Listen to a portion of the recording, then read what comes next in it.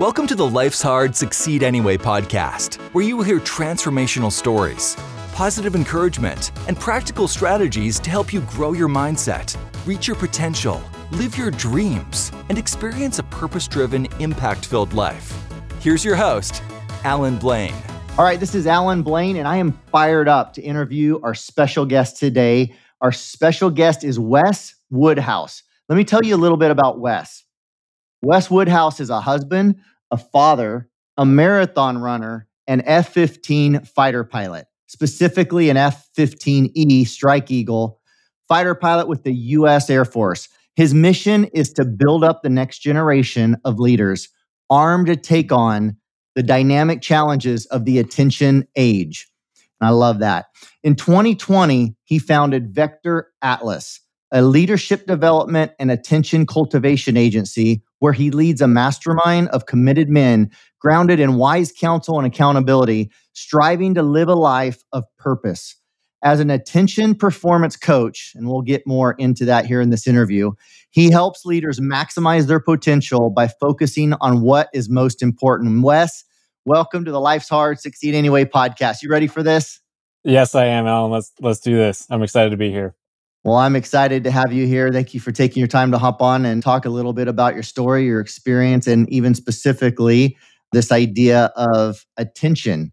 And so we look forward to get into that. But I've given our audience just a brief overview of who you are. My first fighter pilot I've ever interviewed on the show. All right. And looking forward to this. But just give our audience just a little bit more depth to kind of your story, Wes, if you would, kind of in high speed fashion. Just spend a couple of minutes just sharing, bringing them up to speed on how you got to be a fighter pilot, how you got to found this business in 2020 and got into this whole idea of the attention age and helping people with that. Yeah, absolutely. Everything's high speed with me, right? I'm just kidding. Yeah. It is now sometimes when I get to fly, which is usually a highlight of my day. I was born in Chicago area, Illinois, in the suburbs of Chicago, born to a believing family, which is a blessing. So grew up going to church. All of my siblings, we were always very involved. We went to a church plant, so setting up and tearing down before and after the service, which was great. And I didn't realize it at the time, but looking back, it was a really good experience to do work like that every week in a kind of service capacity.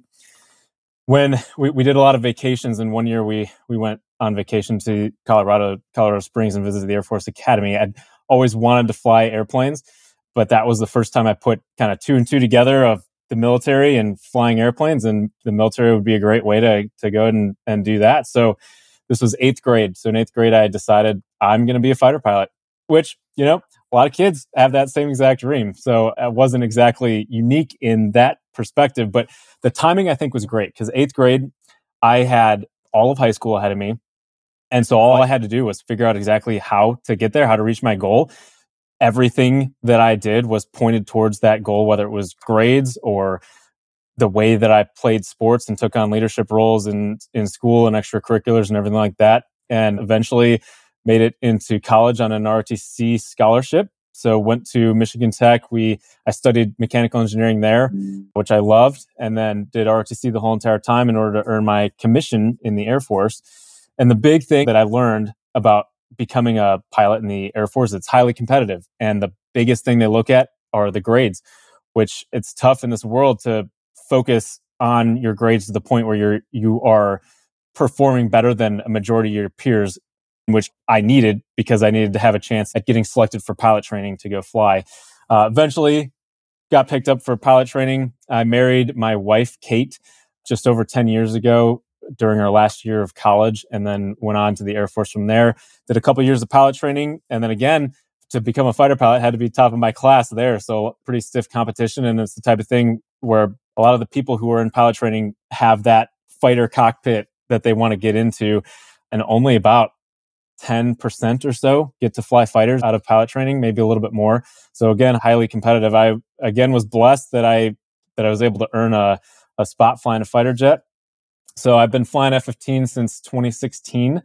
I got to deploy once, have flown a couple hundred hours in combat, and then I was actually deployed during COVID. So you talked about Vector Atlas and founding that in 2020, the year of COVID. There's lots of businesses that I know of that founded in that time frame right after COVID. But I was talking to a buddy of mine, and I was like, I had just actually recently joined the ISI mastermind, and I was telling him, I was like, man, you got to get into a mastermind, because it is. I mean, every successful person that I've seen, every successful person that I read a biography of, they all had a group. I mean, Benjamin Franklin's Junto group, C.S. Lewis and J.R.R. Tolkien's the Inklings group. It's those groups that those men would attribute to their success, a big portion of their success. And I was like, man, you got to get in. He was like, dude, let's just do it together. So we started up the mastermind group, and that's been growing ever since then. It's been fantastic. And then I've gotten to coach a couple guys as well, and it's been great. I'm looking forward to what the future has in store for me, as well as my generation, who are the future leaders of the church, the families, and the country. So I love that, Wes. And for those that are not watching this on our YouTube channel on video, Life's Hard, Succeed Anyway YouTube channel, I might be listening, on any one of the other podcast apps and can't see you. You talk about your generation, which is, what is your age? Maybe give our listeners your age just to set the context. You're in your 30s, right? Yeah, I'm 32. 32. Okay, yep. Great. And by the way, Vector Atlas, how did you come up with that name? And what's the meaning behind that name for your company that you founded in 2020? That's a great question. And I don't talk about the origin of it very much, but so the Vector, in the fighter cockpit, we have what's called a heads-up display that has it displays a lot of my flight information, just general flying of the airplane information, as well as a lot of tactical information, targeting. It shows the line of sight of my radar target, and so I can kind of look through the HUD and try and find the physical airplane that my radar is locked onto. In the HUD, and this is true of any aircraft cockpit that has a HUD, to include a lot of the airliners these days have heads-up displays. A HUD is a heads-up display. There's what's called a flight path vector. And it's at least in the F15, it's a circle with a couple dashes on it that kind of look like if you're looking at an airplane from the tail, because it's got a little tick for essentially the rudder, and then it's got two ticks for essentially the wings. But wherever I point that flight path vector is where the airplane is going. It's a visual depiction of where the aircraft is going. So I point the flight path vector at a certain point, which a good example is on landing, when I'm coming in to land, I place that flight path vector on the threshold of the runway, because that's essentially where I want to have my airplane when we get to that point. So I put the flight path vector on the threshold of the runway, and then as long as I keep the flight path vector right there on the threshold of the runway, if I weren't to do anything, the airplane would hit the threshold of the runway. Obviously, you flare and then you touch down on the runway. But so vector also in math, I'm an engineer. A vector is an entity that has a location, a 2D or 3D location, and a direction. So you know where the vector is, and you also know where the vector is going.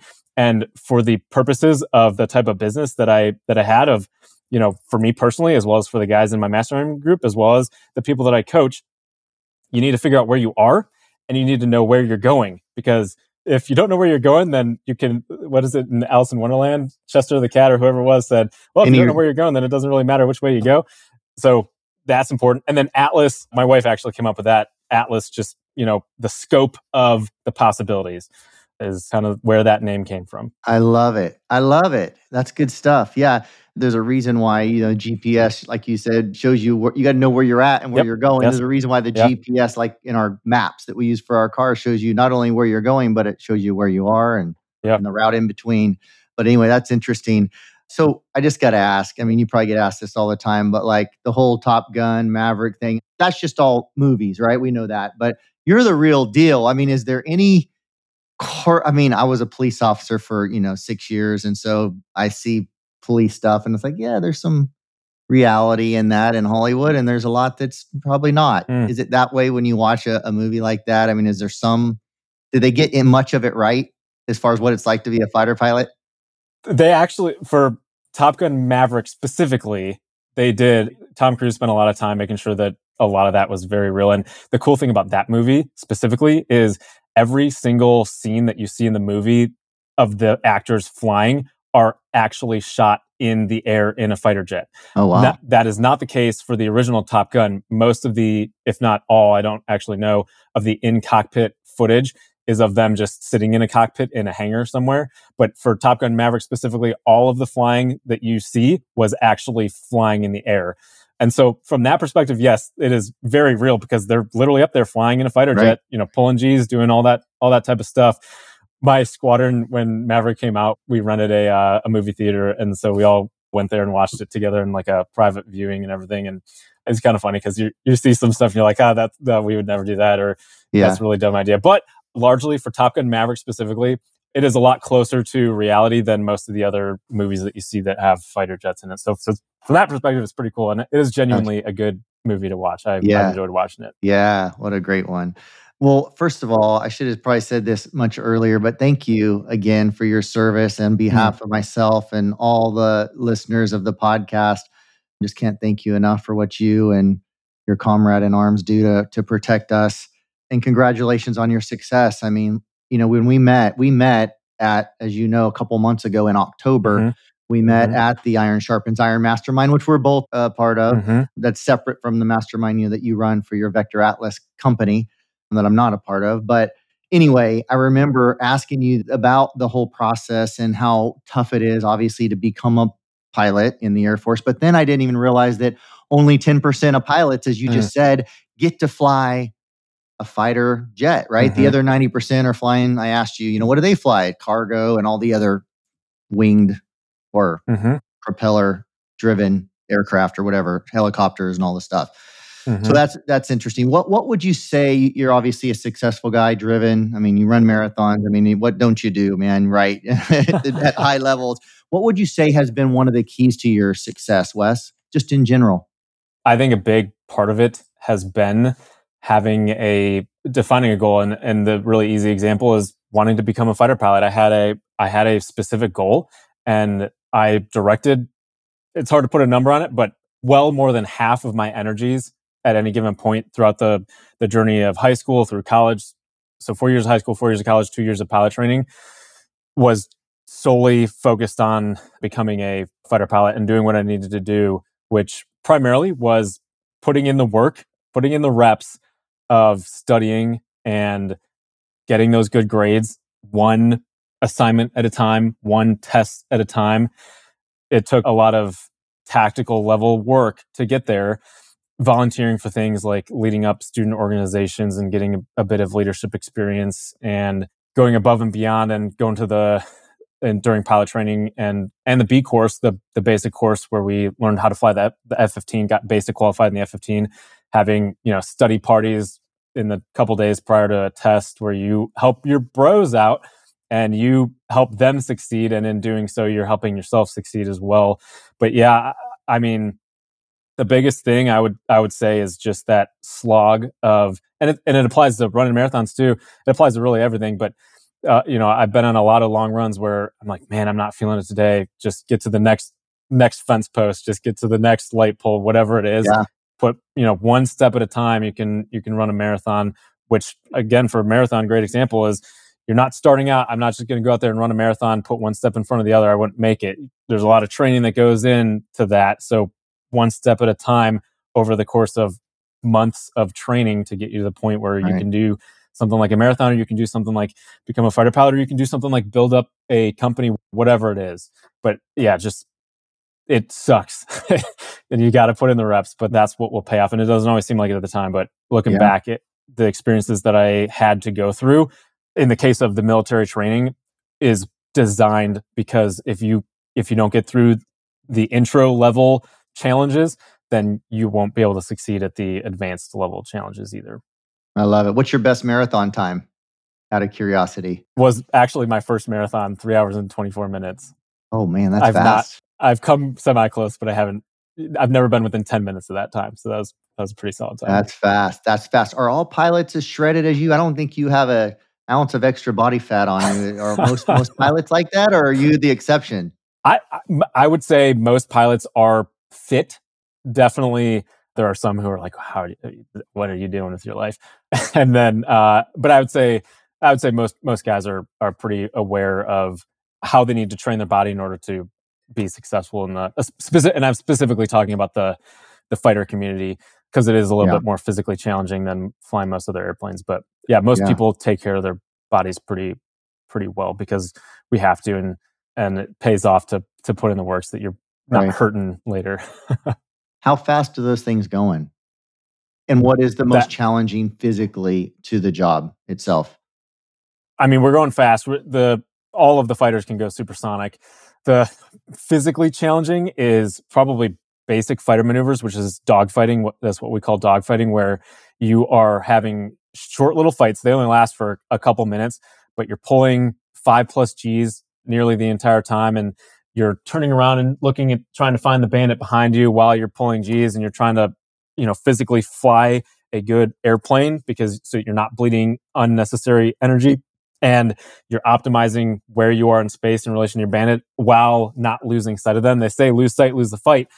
And so if you lose sight of your opponent and he knows where you are, then again, going back to the vector conversation, you don't know where to put your airplane to kill your opponent, and he knows where you are, so he's probably going to get you. That's the problem. That's one of the more physically challenging things that we do is high Gs, and a lot of maneuvering, a lot of decision making too. It's not just physical; it is a lot of mental decision making. Trying to kind of like chess, you see what the move that your opponent makes, and now you have to decide: do I do this move or do I do another move? What's going to be best right now, and what's going to be best 30 seconds from now. So I love it. Sweat dripping down into your eyes, so now you can't see anymore. Yeah. Gosh. Oh man, let's shift gears here a little bit and talk about this whole idea of the attention. What do you call it? Attention economy. You don't call it the attention economy, but we are in an attention economy. But I think we have left the information age, and we are now living in the attention age. And how do I define that? So in the industrial age, what was valuable? The value was in the ability to mass produce widgets for as low of a cost to the company as possible and to be able to sell them. But the more widgets you made, the better you were. So you hired people to insert widget into the machine. The machine does its thing, take widget out, put it into a box to go send to the store or whatever. The value was in the industry, the widgets that you were making. Then we transitioned into the information age, or the computer age, where the value was in the creation, curation, storage, and sale of information. And that's what computers really brought about an ability to do on a mass produced scale. And so that's why we had companies like Apple and Google and Facebook, because those companies either produce the machines that information is created, curated, stored, sold on, or in the case of Google, it brought about the way to actually go about the advertising and the sale. And what Google has done really, really well, Facebook as well, over the years, is figure out how to package up and then sell human attention. And so that's kind of what started the process of moving into the attention age. And then now with all the AI stuff, ChatGPT, all the other AI that's coming out, it's even more so making the attention of a human that, as humans, God created us specifically. I don't think humans are ever going to be able to create something that's better than a human. And so he created us in a very unique way, and our unique abilities. Anybody and any computer can count to 10 and do basic math. Right. You can train a computer to count up to 10. What you can't train a computer to do is to figure out how to use that ability in order to make human life better. And so we are always going to need our unique human abilities. Like, for example, a car, Tesla or any of the other companies build an autonomous car that can arguably drive the streets safer than the average human, because it's taking into its calculus so many things that human drivers are not, like noticing that flags are flying in a certain direction, so there's wind, and then there's a biker over here, and when the biker gets past this building, the wind's going to push the biker into my lane, or seeing the traffic cones and making all sorts of decisions like that we could. I mean, a lot of those we are subconsciously, our brains are taking in that information, and we're sometimes doing making decisions based on that. But the autonomous vehicles are are actively doing that all the time at a capacity where, we just can't take in that much information and distill it in order to make a decision. And we can't have 8 eyes around Exactly. our Right. head like Exactly. my Tesla does. But we can design systems that do that. And humans are the ones who designed the system to do that. Humans Right. are the ones that Henry Ford, he got a lot of flack because he was not as educated as most other people who were his peers. And his answer was, why do I need to know that information? Why do I need to have that information memorized when I can just call my assistant and say, hey, assistant, go find that information. And the assistant then comes back. And that whole time that the assistant was going to acquire that information, Henry Ford was sitting there imagining what the next car should be like. And so he's multiplying his capabilities. That's the attention age, because we're in a bigger battle for our attention than we've ever been up to this point. And I think that's only going to increase. And at the same time, the big companies and the families and the kids need our attention to them more than ever. And that is what is in jeopardy. And so that is why it's the attention age. And that's why it's so important to focus on and to be intentional about where we are placing our attention. I love it. And that's such a great point that you bring out, because attention is everything. I mean, you can just look at, even like, you can take social media, and from live videos and long form videos to now short form videos. Yes. And even the short form videos, I mean, the average, I was reading some statistic recently that if the short form video can't capture somebody's attention within 2.7 seconds, they're gone. It was 3.2 seconds like a year ago. And then I was reading a few months ago, it's a little outdated now probably, it was like 2.7 seconds. Like, our attention is, if you can't grab someone's attention quick, you've lost them. And so, but I love the point you just brought out. It's like, in a time when we are more distracted potentially than ever, when there's more things pulling at our attention than ever, our children, our marriages, the most meaningful relationships in our lives need us as much as ever, right? Yeah. More than ever, maybe. Yeah. So from your perspective, like, what is the solution, or a solution, or like, what is your passion in this whole space? How are you intending to help these men or whoever that our listeners today with this situation that we're in? I think a big piece of it is just being aware and starting to be aware about what ways you are allowing your attention to flow somewhere that you don't want, but it's still happening. For example, and I am as much guilty of this as anybody, but you get home from work, you sit down on the couch, and my daughters come up to me and they're like, "Daddy, come play horse on the floor with us," or read me a book. And my body, my tired body and my tired mind from spending all day at work and making decisions and whatever, wants to just sit there on the couch and maybe scroll, or maybe just watch a TV show or whatever, or even, something good like listening to a podcast like right here, which is good stuff, but it's taking our attention potentially away from somebody or something that needs our attention more. And it happens. I mean, the experts and the really, really smart people at Google and the really, really smart people at Facebook and all those places, they pay millions of dollars every year to figure out how can we grab people's attention even better tomorrow than we did yesterday. And so we are up against a major, it's the one-sided battle. It's me and my attention against millions and billions of dollars worth of study and professionals and people whose sole job is to take hold of my attention and use it.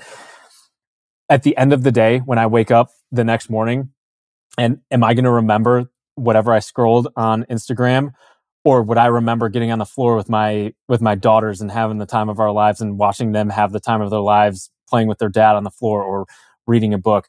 I guarantee you the kids are going to remember that, and you're going to remember that better than, whatever trash you were scrolling on Instagram or whatever your death scroll app of choice is. YouTube is a big one for me.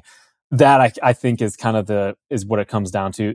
We have a hard time in the moment differentiating what is the most important thing that we need to put our attention towards versus what is the default easy thing that our attention just naturally flows to.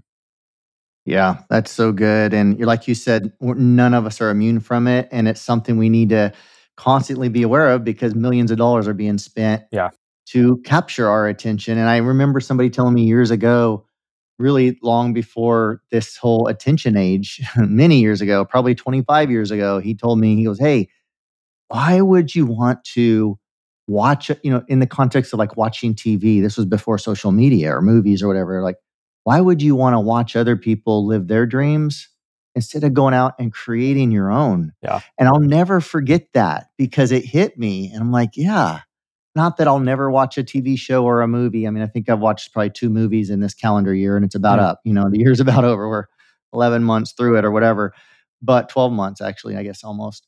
Anyway, but it's like, yeah, I want to do things that are meaningful. I want to do things that matter. I want to do things that have significance and impact and help people. Mm-hmm. And I don't want to be distracted by things that aren't in alignment with my goals and dreams and Right. desires and ultimately what God's called me to do. So if I understand you right, Wes, I mean, I think you're just saying there is no, correct me if I'm wrong, but there is no certain strategy or silver bullet or technique, if you will, other than just being aware of it. Being aware of it is the biggest maybe win and to help protect ourselves against getting distracted, or is there more? That is the first step, is being aware, because what gets tracked gets improved.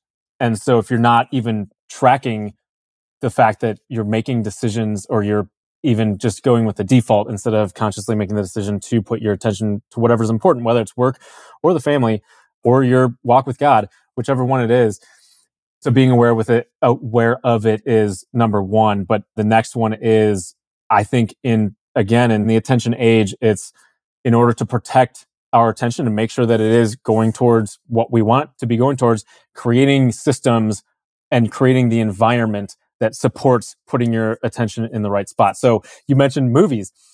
It sounds like you have probably put into place some sort of system that prevents you from making a default decision of watching a movie or TV when there's something else that you should probably be spending your attention on. My wife and I this year actually have done something similar. We made a rule that we would each hold each other accountable on, because it was for the two of us, not just, a personal rule. And I think accountability is a huge part, because without accountability, then you make an exception to the rule once, and then all of a sudden the rule isn't even a thing anymore.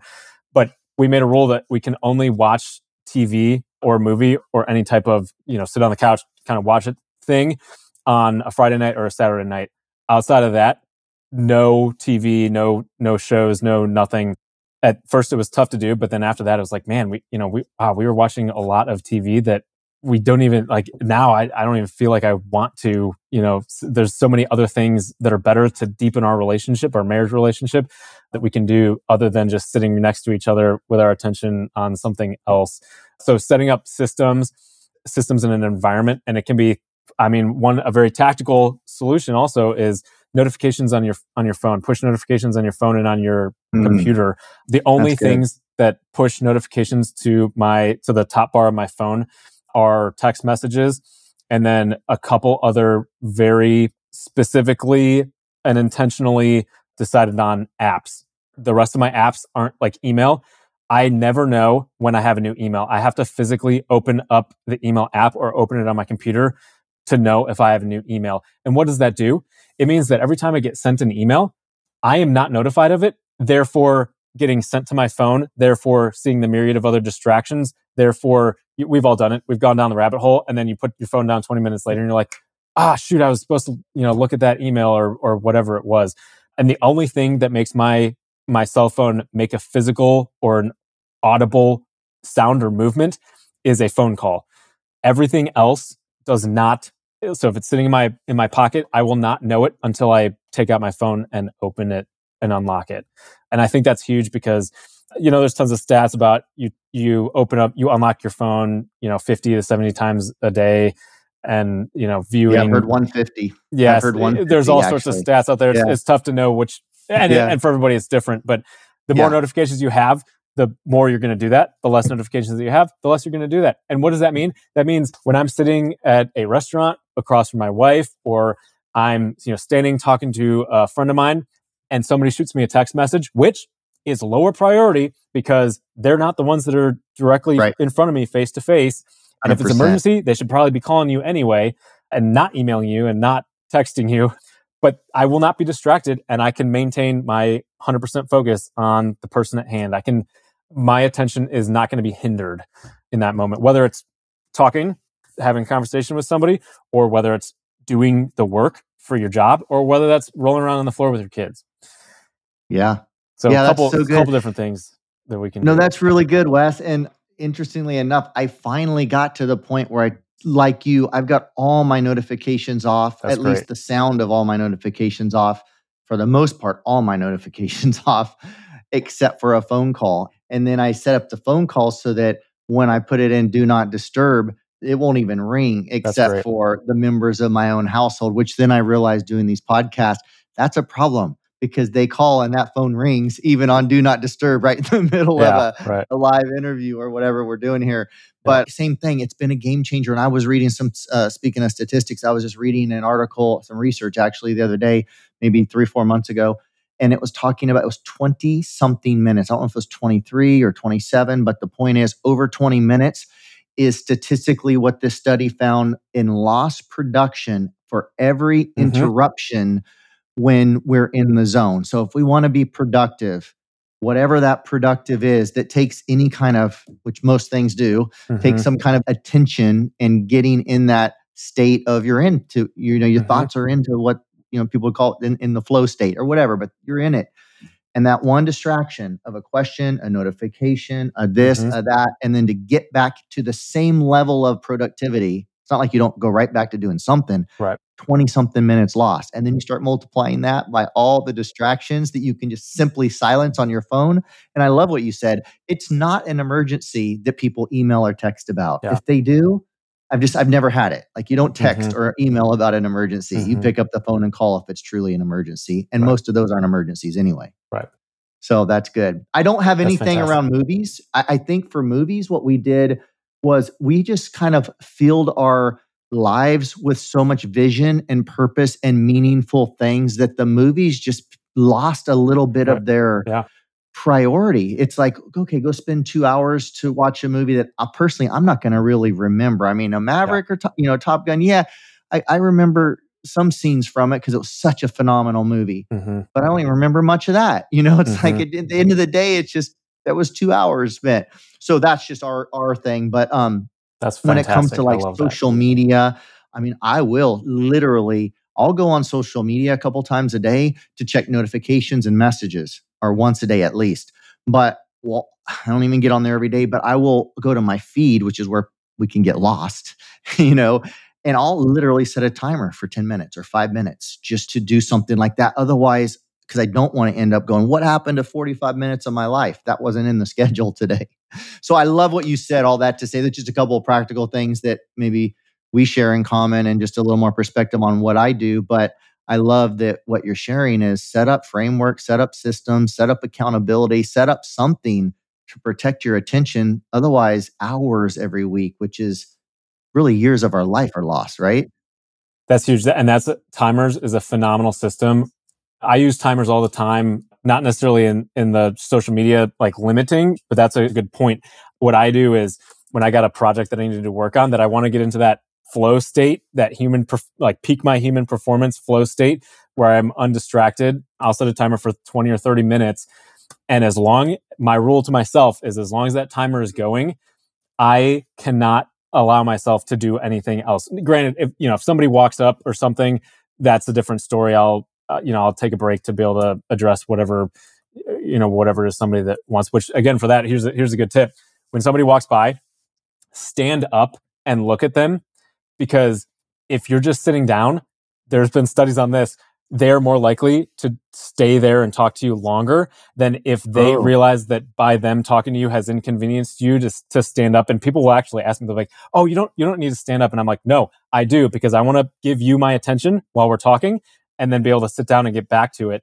And what that does is, for me, that puts me into the mode of, okay, I'm going to stop my other work right now and I'm going to pay my attention to whoever's in front of me for whatever couple minutes, address what's going on with them. But then for them, it does the exact same thing. It's like, oh, I better get to the point and be specific about the attention that I'm paying to Wes, so that then I can let him get back and I can get back to whatever else I was doing. So that's a good tip that I've used for years now, and that works like a champ. Stand up, face the That's person that you're good. talking to, complete the conversation, and then sit down and get back to it. But back to the timer thing, another thing that it does is it offloads the mental load on us to have to decide how much time I'm going to spend on it and when to get distracted.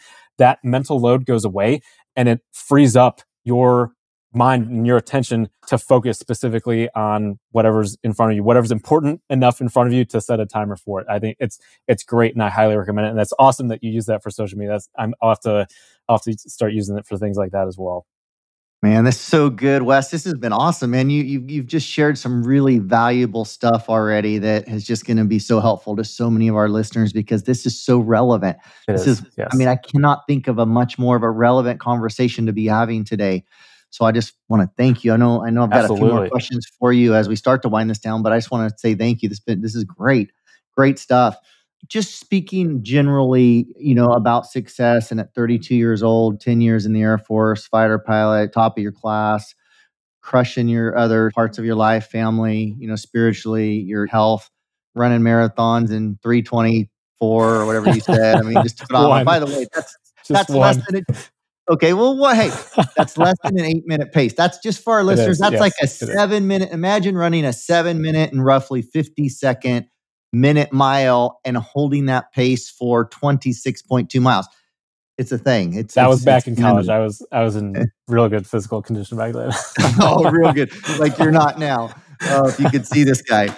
All right. You're an old 32-year-old. All right. Well, anyway, Hey, what would you say if you could go back in time and just give yourself, I know you're not that old yet, but I'm sure there's something you'd love to have known when you were younger. So for all our listeners, what would one of those things be that you'd love to share with yourself, 10, 20 years ago, if you could?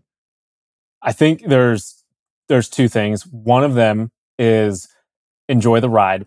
There was so many times, I say that kind of literally, but really big picture wise, enjoy the ride, enjoy where you're going and what it takes to get there. Take some time to sit there and enjoy the moment. It was not until I had already been flying the F15. I'd gone all the way through pilot training and had already flown the F15 for probably 3 or 4 months before I actually took a minute in the cockpit to sit there and just look outside and enjoy being in a cockpit of a fighter jet and having a once in a lifetime experience, and get to do it, a couple times a week.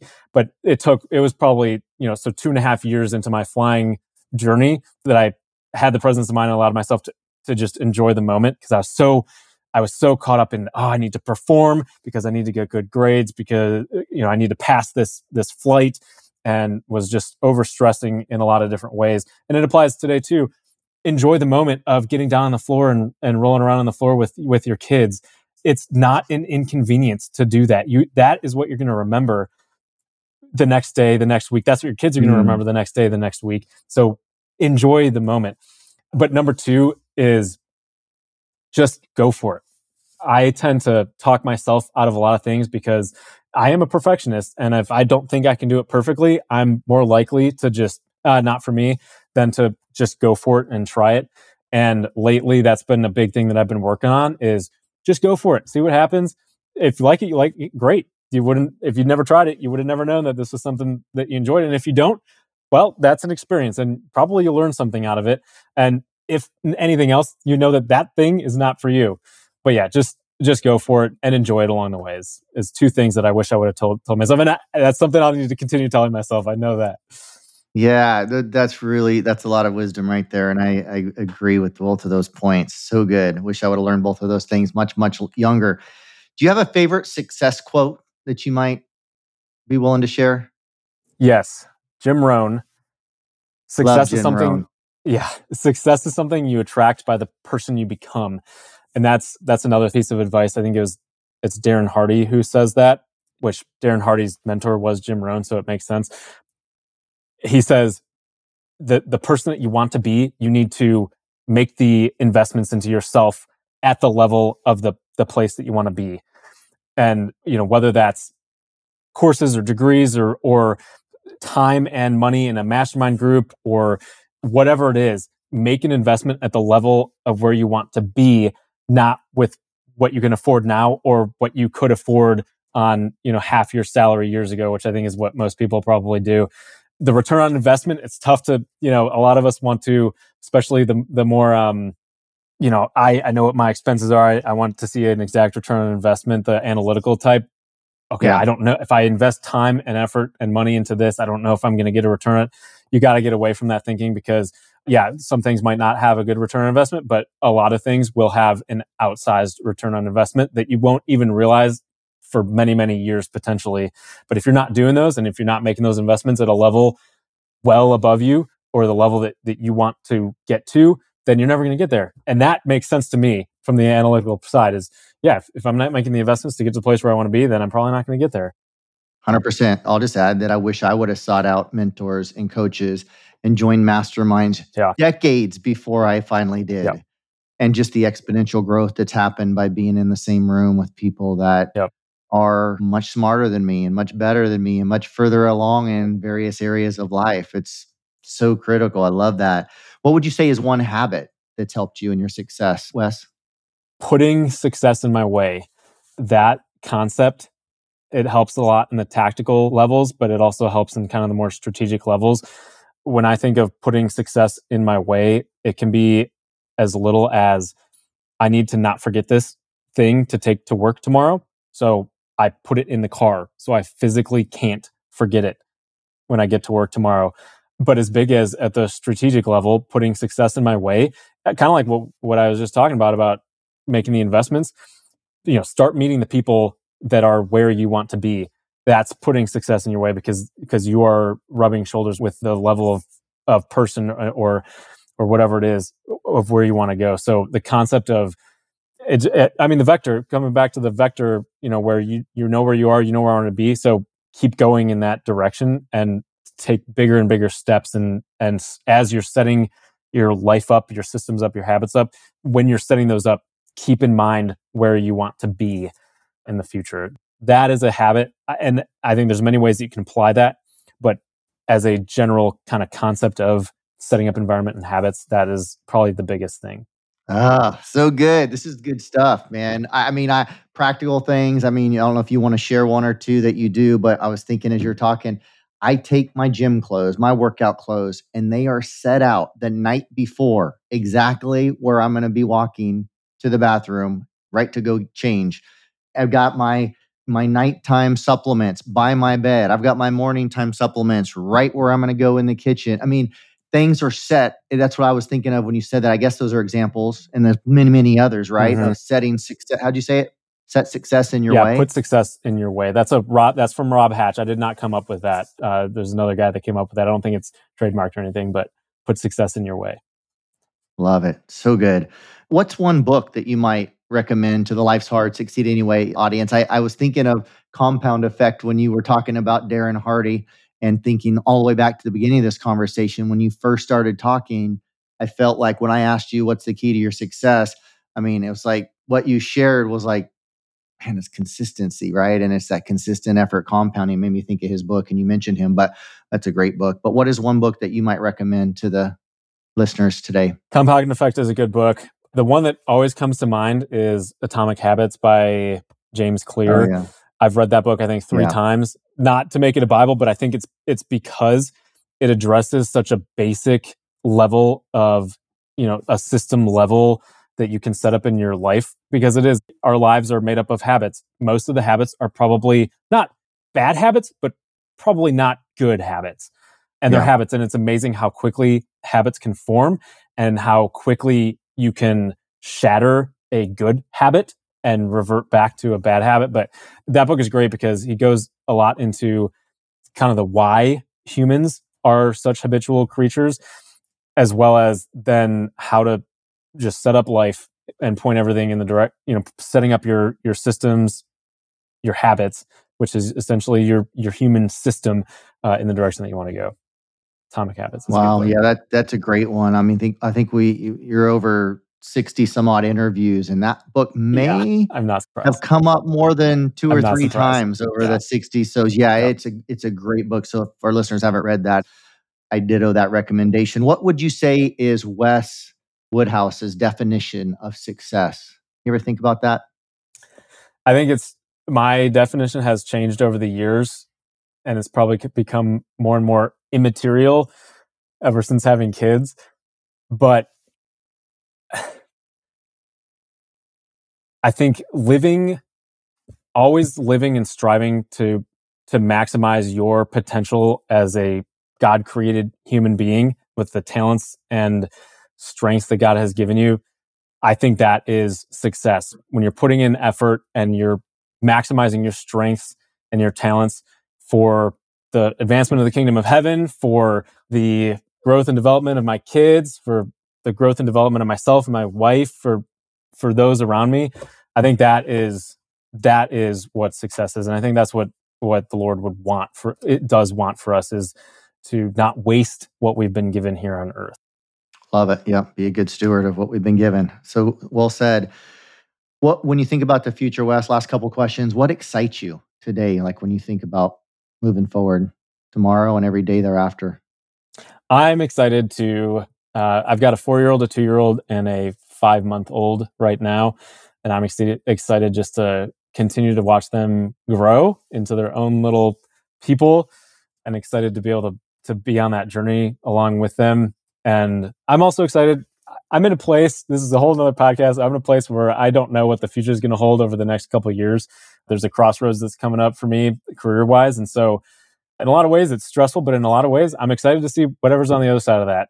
It could be a lot of fun. Hopefully, it will be a lot of fun. There could be some pain along the way. Who knows what God has in store, but I'm excited to find out. So that's what's coming up for me. That's what excites me. Love it. What's the best way for our listeners to connect with you and contact you, follow along on your journey, maybe learn more about your business, mastermind, or whatever else they might want to learn? I'm on social media, but I'm really not on social media. So social media is not a great one, because I will probably be possibly months in responding to you. But my website, weswoodhouse.com, is probably the best way to go. Or I've got my email address up there, as well as a way to schedule a quick phone call with me and get to know you and get to know me and see how we can benefit each other's futures. Perfect, Wes. And we'll, for our listeners, we'll have that email or that website, weswoodhouse.com, in the show notes below, so you can grab that there. Wes, this has been awesome. As I said before, I'm going to give you the closing comment. Any final words you might want to share with our Life's Hard, Succeed Anyway listeners today? Absolutely. Alan, thanks for having me on. This has been great. Paying attention, the term pay attention, it's in the Bible. We hear it all the time. The classic teacher in front of the room, pay attention. But when you think about that term, it is so true. I am paying you right now, Alan, my attention, and have been for the last 40 minutes. You're paying your attention right now to me. The audience who's listening is paying their attention.